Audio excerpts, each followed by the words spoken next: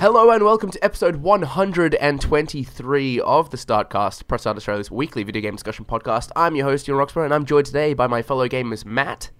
Yo. And Brodie. Hello. Now, Brodie, before the start of the show, Matt was complaining about how hot it is over there. Are you sweltering as well? I've actually got a very good air conditioning system, so it's... I'm in a singlet. Yeah, I've got a really good air conditioning system too. It's called the United Kingdom. It's really solid. It's minus one at the moment, actually. I'm to the point where I've got a chill. I'm thinking about putting on some pants, if I'm being honest. Wow! Oh my gosh! Does that make you feel a bit jealous, Matt? Well, I was gonna disgust everyone and saying, well, I'm not wearing any pants because it's so hot. So, yeah, that's an image I didn't need in my head. There you go. Me and my housemates have a standing order that we don't use the heater in winter because it's easier to rug up, but we'll have the AC blasting like 3 months straight during summer.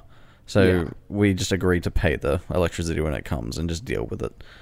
I think that makes a lot of sense. I think our quarterly for like the summer last year was like $1,200 or something. Oh damn! Yeah, it was silly, but those electricity prices, man. Yeah, so if you saved in the colder months, then you know it equals out. So exactly, that's what I figure. Yeah, I love how like even gaming in summer becomes kind of problematic. Like my PlayStation is definitely louder through the summer months than it is in the winter months. I get really concerned about it. I remember when Battlefield, this is going back a bit, but Battlefield 3 came out on the PS3, and I was playing it in my room, and I was playing it in the dark. You know, like had the windows, curtains, everything closed, had the fan going because that's the closest thing I have to cooling. And not only was the PS3 like full on, you could hear the fans going rocket powered, but the game actually started slowing down. Like it's the first time I've ever seen a console game slow down. So that's the how disc hot was it melting. got. So yeah. So I turned it off and said, okay, we're not playing Battlefield tonight, so... I think when I got my Yellow Light of Death and my original PS3, that was like during the summer, because just, the circuitry had just melted away. It was just way too hot. The joys of gaming in Australia, I guess. Well, on the show this week, we're going to be talking about EA, PlayerUnknown's Battlegrounds, Destiny 2, and Serial. But let's begin with EA, because following the controversy surrounding Battlefront 2's loot boxes, EA stocks have dropped 8.5% month to date, as compared to their 2% gain in the previous year, and it's wiped out 3.1 billion with a B of shareholder value. That comes according to CNBC. Brodie, do you think they deserve this after all the controversy surrounding the loot boxes? I mean, plenty more billions where that came from as far as EA is concerned, I'm sure. But yeah, I think this whole loot box thing has been a bit overblown. We've talked about it previously. Like I don't have that much stake in it. It doesn't bother me all that much. Right. I know it's there's a lot of people that think it like sort of unevens the playing field in multiplayer, but yeah. Oh, well, I suppose if anything, it's gamers voting with their wallets, and they'll certainly adjust the situation. But there's been a lot of EA have got a bit of a bad rep lately. Like which year was it they were voted like America's worst company or something like that? I think it was like a couple of years, yeah. Yeah, or they might have it a few years running or something, like, which is pretty astounding considering there's some pretty despicable companies in that country. So I think it's just, it's part gamer outrage, part probably justified sort of angst against loot boxes in general, because they are problematic at times. Yeah, did you end up buying the game? Yeah, I ended up buying it, yeah. Okay, what did you make of it? Did it sort of hamper your experience with it at all? Or? Well, I haven't really played a great deal of the multiplayer at this point. I played I played through the campaign, and I played a bit of the arcade stuff, which is basically just like prefab scenarios that put you in the roles of heroes and stuff. So I can't say it's hampered me, but like I said, I haven't really played the multiplayer just yet. What about yourself, Matt? What do you make of this? Like, is this, as Brodie said, sort of gamers voting with their wallet? Did you join that side of the argument? Have you bought it? I haven't bought it. Someone gifted me a copy. So One of your big fans? Yeah. No, I personally, like they'll get their money back. Like their shares will rise again. Undoubtedly their shares will rise again. But I think that for once in the modern age, we're starting to see that people are taking note of things that gamers want and things that gamers don't want. I mean, we've always heard we've consistently heard that it's like, oh, but gamers are going to love this and gamers don't love it, but most of the time they end up dealing with it either way. But this like the whole controversy surrounding it was a lot bigger this time around, and I guess it was the event that because the whole loot box thing and the situation regarding loot boxes and everything was already on edge just before Battlefront 2 came out. There's been inquiries in other countries about loot boxes being forms of gambling, and issues like that. And I guess that EA were the fall guys, if anything, and they wore it. But at the same time, I mean, if you see that, share prices and sort of stock prices are everything to a big company. So looking at that, I think it could be the steps into not screwing the consumer over. So yeah, I guess that it's a precedent that we'll only see how game companies react from here on in regards to loot boxes and everything else. So it could be a good thing, but it could also be a bad thing. So yeah, I got to admit, I as listeners will know, I was very, very excited for Battlefront 2. I'm a massive Star Wars fan, but all this sort of really just took the wind down my sails. That and the sort of mixed reviews that sort of came out around release. I was like, well, I've got the expansion Horizon Zero Dawn still to play, and I'd like to sink some more time into Call of Duty. So I've still not picked it up yet. Don't get me wrong, I think I will, but it just kind of reduced my enthusiasm a little bit. Going back to what Matt just said there, though, Brodie, do you think EA going to learn from this? Can we expect to see loot boxes in future EA games? Maybe not in future EA games. I feel like they might try and buck the trend a little bit, obviously, because this has affected them in a big way. It's hit them in the hip pocket. But I feel like gamers in general must be a real. The ones we hear from, they must be a bit of a vocal minority, because obviously there's a market for it. Companies make huge amounts of money off these loot boxes and stuff like that. So I mean, it was still the number one selling game in Australia, right? Maybe. I'm not too sure. Still must have sold reasonably well. Yeah, and I mean, games with microtransactions and stuff generally always do pretty well. So, I mean, I don't think they're going anywhere on the bigger scale, but I think the way they're handled might be changed a bit. Because I would argue that if Battlefront 2 wasn't EA, I don't reckon it would have had quite the fallout it did. Yeah. I think EA, because of their reputation, that has only... It's almost like the whole sort of healthy fast food trend that we saw, right? I thought it was so unfair that during that period there was such a focus on McDonald's, and McDonald's purely because they are sort of the big head honcho, they were under the microscope, and so they sort of had to introduce salads and all of this. Well, meanwhile, KFC, Red Rooster, all the other fast food joints, they were sort of doing their own sort of thing and largely escaped all of that debate. And I feel like EA is kind of copying the worst of it here as well. Maybe rightfully so, maybe not. I'm not really going to judge that. I don't really know. I don't really have an opinion on that. But it felt like they copped the worst of it. Yeah, and I mean every sign is pointing to that companies are still going to be introducing what have Take-Two called it? They called it recurring. What was it? Recurring opportunities for player spending or something like that.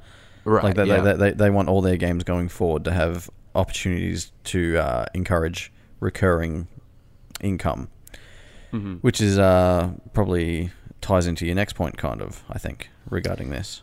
Yeah, so coming through from Jewel Shockers, they were reporting that during a presentation to investors, EA CFO Blake Jorgensen addressed the closure of Visceral, saying that Star Wars games was, quote, saying their Star Wars game was, quote, much more of a linear game that people don't like as much today as they did 5 years ago or 10 years ago.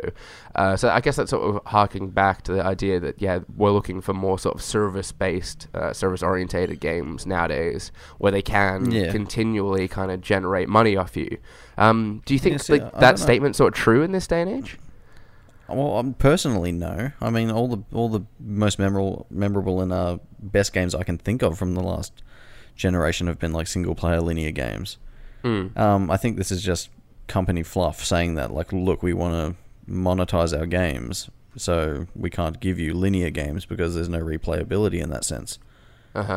So I think that's all it comes down to. If they can't make more money off it after the fact, like, obviously through DLC you can, but that requires more work.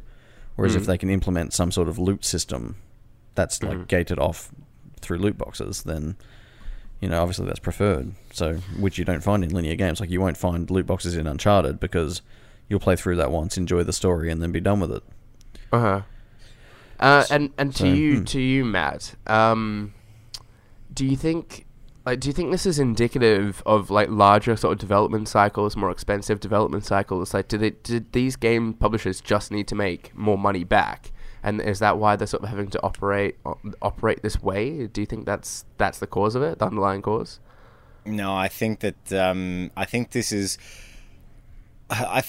something that's kind of stemmed from. I mean, like, well, I understand that, you know, the developers and publishers, you know, want to make a profit, and they're always consistently wanting to make a profit, but they're also wanting to make, you know, good games.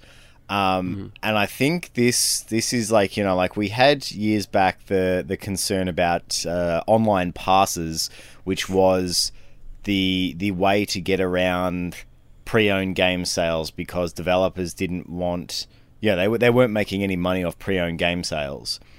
And this is the new controversy, is that now they're finding that they're making their money back from the games, but it's getting to a certain point where they're not making any more on online purchases, you know, unless they're, you know, like there's a way to entice people to actually do it.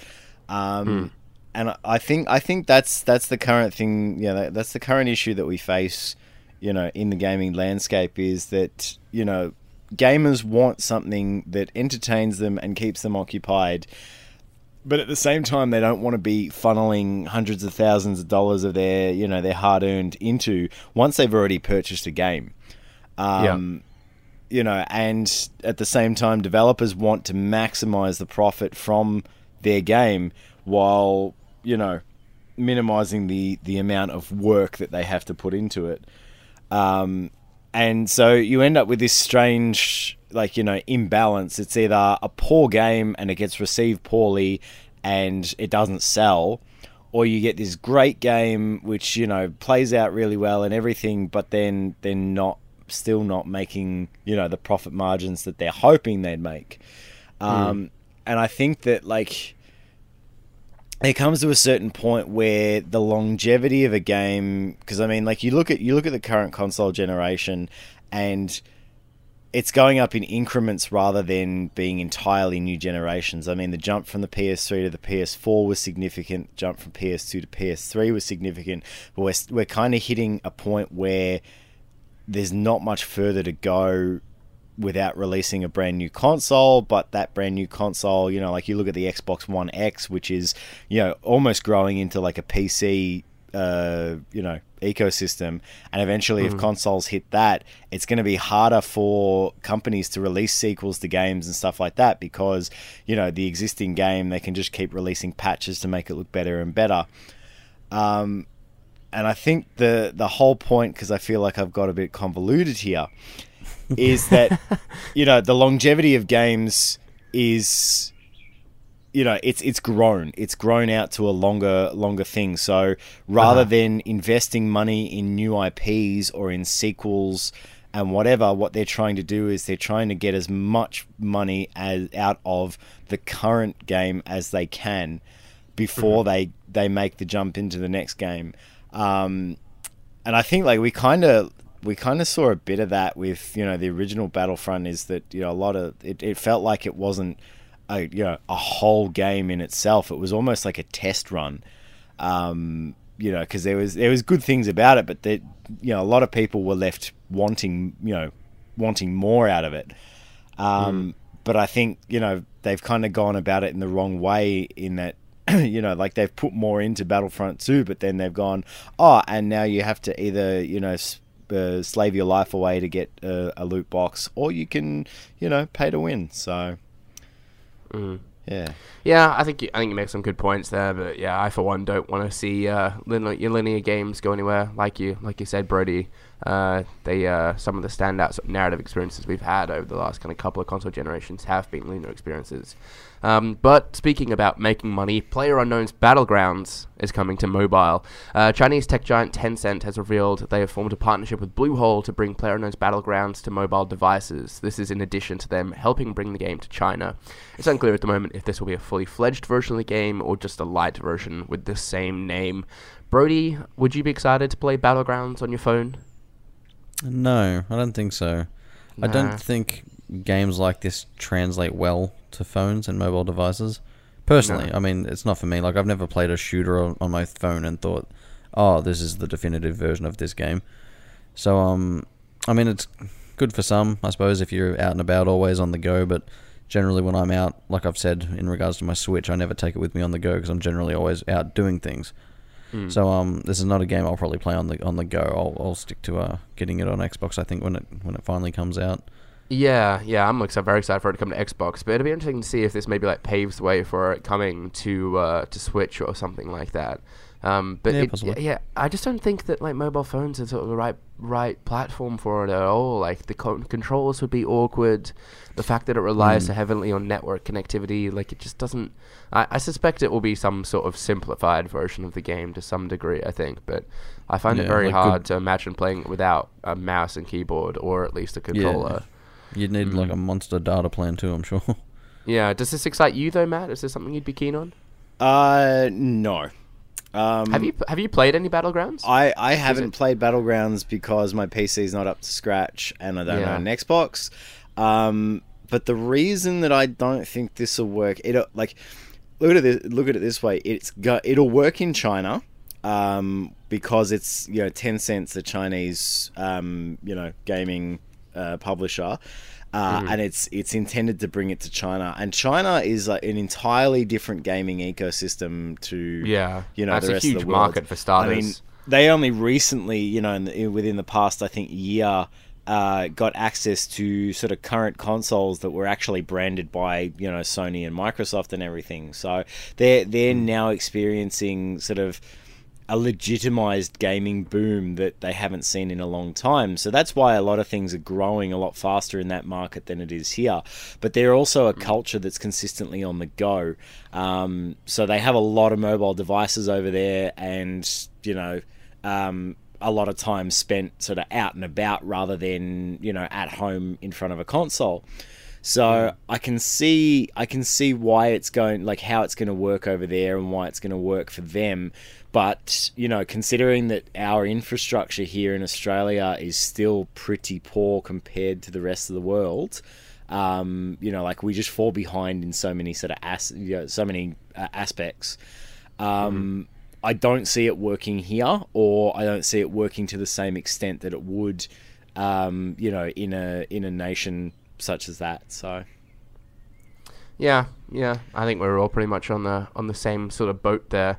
So let's move on. Destiny 2 is going to receive some major changes. Following some sort of recent controversy surrounding more controversy, I know, some of their handling of XP. They've announced a whole bunch of updates with the goals of deepening rewards for advanced players, providing more player control of obtaining rewards, making shards more useful by adding things to use for them, and providing general quality fixes wherever possible. Brodie, I know you're a big Destiny guy. I think you played far more of it than I did. What do these updates mean to you? Are they gonna keep you playing a bit longer? Well, like I was telling you earlier, I've actually not played Destiny 2 in quite a while. I've sort of just been sitting out waiting for the expansion, which comes out on the 5th of December, I believe. So, and that's because I hit a point where, like, I had all 3 of my characters to 305. Like, I had pretty much full sets of raid gear. Like, I felt like there was nothing for me. I feel like the end game, which is what they're working on, obviously, like, the end game needs a lot more work. There's no incentive for players like me who, like, sort of crushed through all the content and, like, had left ourselves with nothing to do, really. So there's no real redeeming reason to come back. But it looks like I'm just having a look through this. What do we have?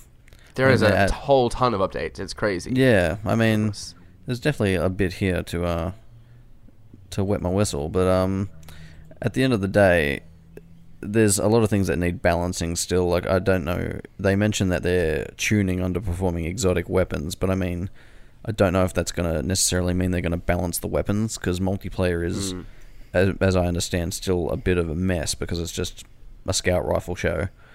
Right. But it's good to know that they're tackling the both the mod economy for the game, because the mods are problematic in a way, and just the general economy, because the game has a problem with too many currencies. Like, you get tokens from every vendor. They have their own tokens that you give back to them, and then you've got legendary shards, which don't really do anything. Like, you use legendary shards maybe once a week on Xur, who brings loot that everyone already has. So, like, they do need to introduce new reasons for us to spend these and just give us more things to do generally. But, I mean, obviously, the expansion's only a week or 2 away, so that'll get me back into the game. It's just whether they can, keep tuning it to keep me there after I get through the content. Because, as I said earlier, I think after the raid came out back in, I think it was late September-ish, there was like a massive drop-off of Destiny players. Like, I think it was like almost half the entire user base just like dropped off and stopped playing. Yeah, because there just wasn't enough to do. And I was one of them. Like, I remember when the first sort of Destiny came out, I kind of got to that level 20 and kind of went a little bit beyond there, and I just realized it was going to become too much of a grind. And so I fell off of it. But then around the time the first expansion came out, I'm like, okay, I want to get back in and experience that. And that required me to sort of work up the levels again to get up to that point where I could really sort of play the expansion. And do the raid and stuff like that. So I got back into it and progressing the levels, and like all of a sudden I was sort of like infatuated with the game again. And so this time around with Destiny 2, I'm like, I'm not going to do that this time. I'm going to stick with it. I'm going to keep pushing up those levels, and I'm going to be aware that it's going to be a grind. I'm going to try and get ready for that raid and that expansion when they drop. But I've not done that. That's totally not happened. The exact same things happened again. As soon as it became a bit of a grind, I was like, so I think I got to like 295, something like that, in my light level or whatever it's called this time around. And I'm like, bounced out again. So I just struggle. Like, as soon as that grind hits, I'm like, because I mean, the incentive there's nothing really. There's nothing to strive for. I mean, at least in Destiny 1. Like, I would go back and try and get like the perfect roll for certain weapons and stuff like that. But they even took weapon rolls out in this game. Yeah, like they've sort of dumbed everything down to try and make it more accessible. But they've also alienated people who want to, go in for that hard grind. I'm hoping that Curse of Osiris, when it comes out, does have a bit of a, because I was the same as you. I fell away in Destiny 1 and then came back real hard when the Taken King came out. Because that was essentially like a new game almost, and then everything changed. Like that game pretty much nailed everything in terms of its economy, like the challenges. Like it even had like an exotic weapon that you had to like really like deep dive into like some lore and like go through like this massive like labyrinth of like puzzles to like get this one weapon. And it's just stuff like that I really get into. So I'm hoping the Curse of Osiris has that sort of effect, and it sort of revitalizes the game a bit, because I miss Destiny 2. I mean, I put like. I reckon I must have put like 300 hours into Destiny 2 already. Yeah. So I'm hoping I think part of the problem for me as well is that like it's such a social game in my mind that like what I really got into Destiny was when I had my sort of like weekly group, and we were going and doing the raid and doing the strikes and whatnot, and we sort of had the same time every week when stuff dropped. And because of my situation now and the sort of time difference, like that's become harder to do. True. So I think that's maybe part of the problem as well. Matt, I have no idea where you come down on Destiny 2. Have you been playing any Destiny at all? Are you a fan? Do these announcements do anything for you at all? I dropped off Destiny 1 basically around the same time you did, and I could never pick it back up again because by the time that I started showing a bit of interest in it again, everyone I knew that had played had already gone on to do bigger and better things. And well, they were miles ahead of you. Yeah, and in the end I just lost complete interest in the game. Lost complete interest in the story that they're trying to present, and in the end I just Destiny 2 is coming out and I'm like, it's gone past me. It's it's not the kind of what thing about I the really perspective of them sort of handling all of this, following the sort of reveal. There was the reveal that the amount of XP the game said that it was giving you wasn't in fact representative of what you were actually receiving. I think there was obviously the big lash about that. They backpedaled and now announced all these updates. Do you think they've handled this well? Is this a good response? I don't think they've handled it all too well. They haven't handled it as terribly as say EA has, with their controversy. But I think that the biggest issue I find is that you've got game companies trying to be as transparent as possible, but then things like these happen and it turns out they're actually not being transparent in any regard. And I think that's the biggest problem that we have with the bigger companies is that they've got to manage expectations of the players at the same time as establishing a content strategy for prolonged releases. And even with the first Destiny, I think that Bungie just had that. They just didn't have it down pat. Everyone's going to play the game differently and everyone's going to advance quicker or slower depending on how they play the game. But there just wasn't that content management in place regardless. They had a strategy for content release, but there are some people who are just going to sit on the game until they finish it straight away and then wait for the next release. And of course, they're going to be the ones to complain first. And I just think that's you would have thought they would have learned a bit from Destiny 1, considering how big it was, but it feels like they've just gone back to square one. So credit to them for trying to fix things. It did seem like the reparations they tried to make were a lot more sort of customer focused, but at the same time it still shows sort of a lack of focus, towards, consumers in the end. So, yeah. Just touching on that, the loot box thing. Oh, not the loot box, the reward. How they didn't give you as much XP or whatever it is. Sure, I only just heard about this. There's a difference in a way to what, say, EA has done, because the loot boxes in Destiny, every time you level up in Destiny after you hit level 20, all you get is something called a bright engram, which gives you basically one free loot box. So, but the loot box system in Destiny is purely cosmetic items, and things like ships and stuff like that, which are all meaningless essentially. They're just for looks. So, but every time it makes sense in that regard that you're not having to grind excessively for, things that you could pay to win effectively. Yeah, I mean, if you're inclined to want to just chuck $20 in once a week to try your hand at getting a certain ship that you're after, that's fine. I've done it. I've put money into silver on Destiny. I'll admit it. I'm scum, but but even so, I've got no issue with them sort of tapering XP because that's still their form of income. That's their prolonged income to sort of fund, say, because there's not every event in Destiny is paid. Not all content is paid. They do a lot of free things for people along the way. So I'm happy for them to give you these free things every time you level up, even if they do taper the XP a bit. So then it still won't discourage those people that do want to put money into it. I don't really buy that the loot boxes, the bright engrams, are really that much of an appeal. No, I mean, not for me either. Not for anyone that wants. They give you no advantage, so they're purely for people that is anyone really counting the amount of XP they get for the sake of getting to that next? Yeah, that's the thing that surprised me too. Who cares? I mean, Once you hit level obviously 20, people leveling up means people nothing. have, but really, why? Why do we care? Like, why do you want this sort of cosmetic stuff? Like, so I mean, in that sense, it is different to EA because I think, from what I understand, Battlefronts do give you some sort of edge in combat. Like you get like star cards and stuff like that. But absolutely. So that's just a minor defense of Destiny, I guess, because it's not exactly the same. It's just cosmetic crap. Like weapon ornaments and stuff like that mean nothing. I think I'm tempted to side with you there. Anyhow, heaps to think about. If you want to see a list of all the changes, you can head over to the site. Shannon's got a whole post up there. Heaps to digest. Something else you might soon be able to digest is Super Mario cereal, because that is apparently a thing, and the box is an amiibo. Matt, I'm sure you've got an opinion on this. Is this a genius marketing or a bit of a cheap gimmick? It's both. But I think like that. I mean, like 20 years ago, this would have set the gaming world on fire. Everyone would have gone out and wanted, Super Mario cereal and everything.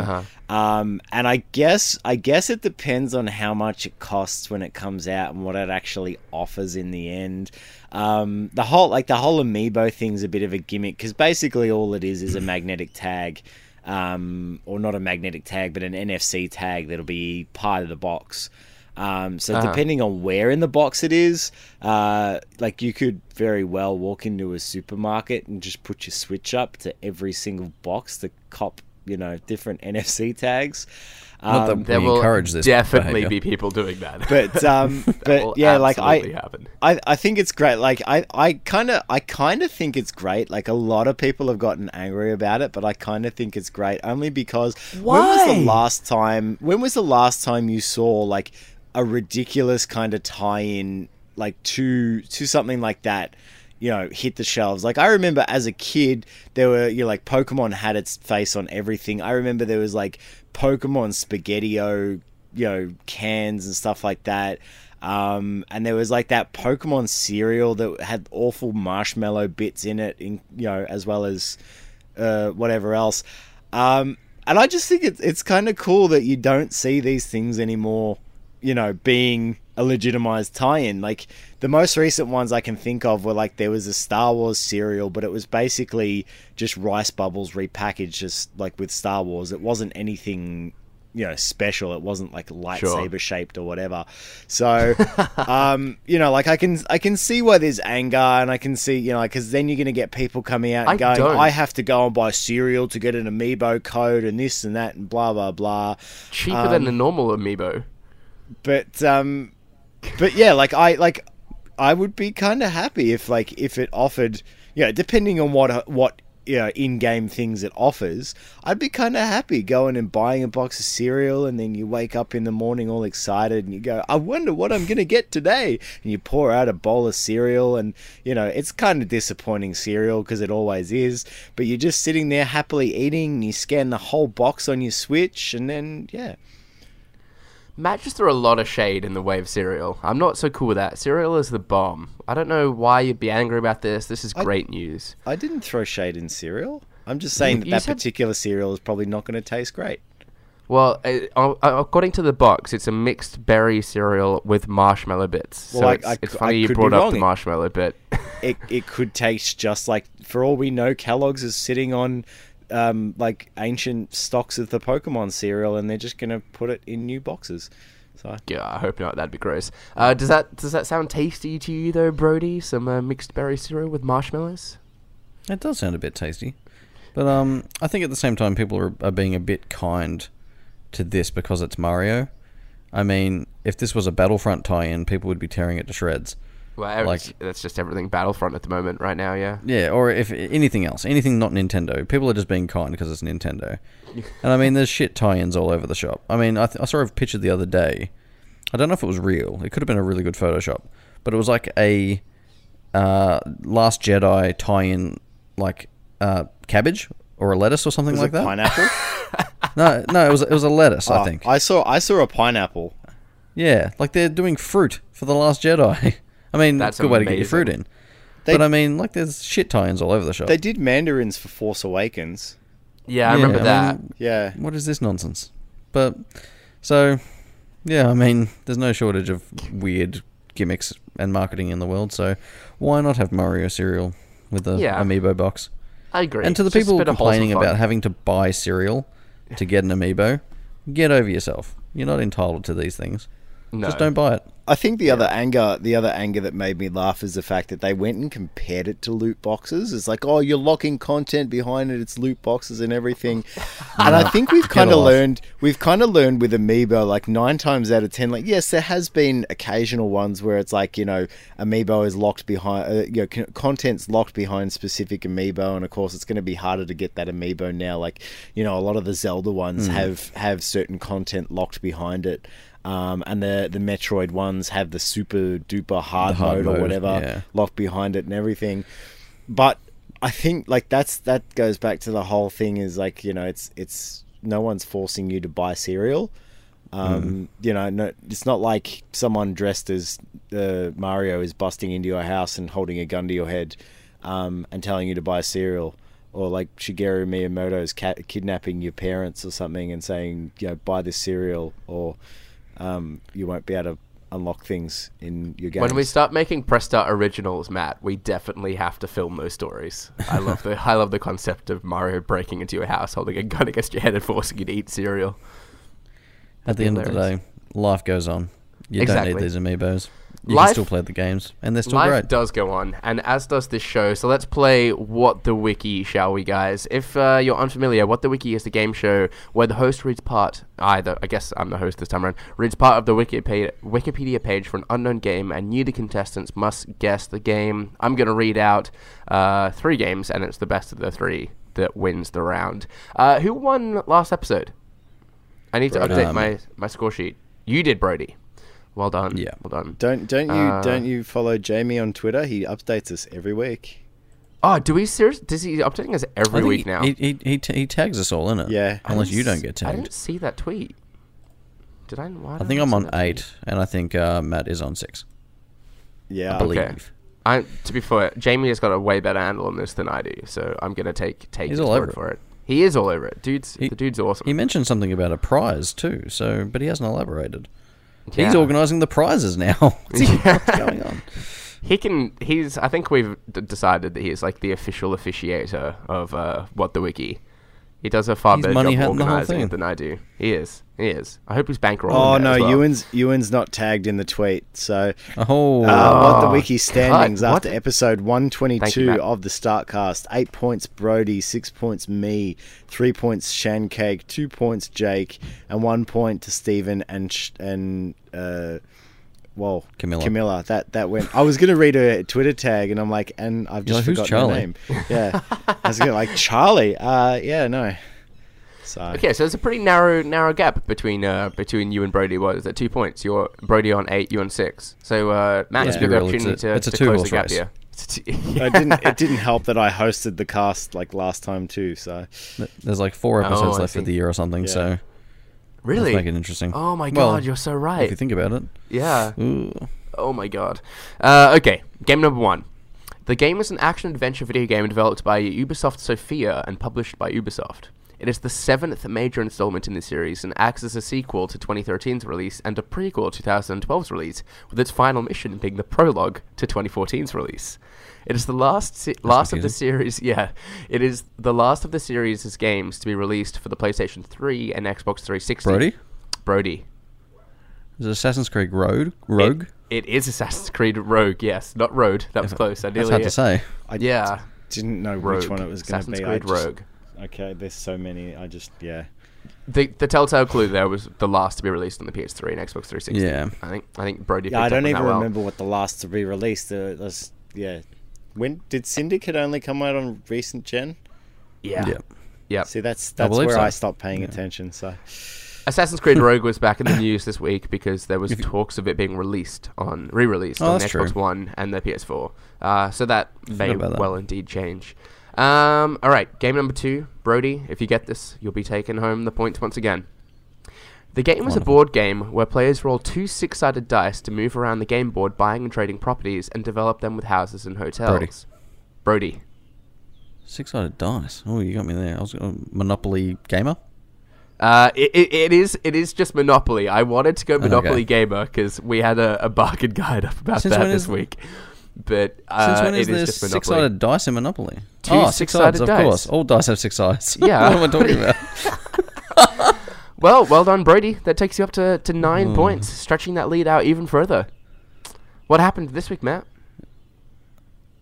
Matt, are you there? I got really confused.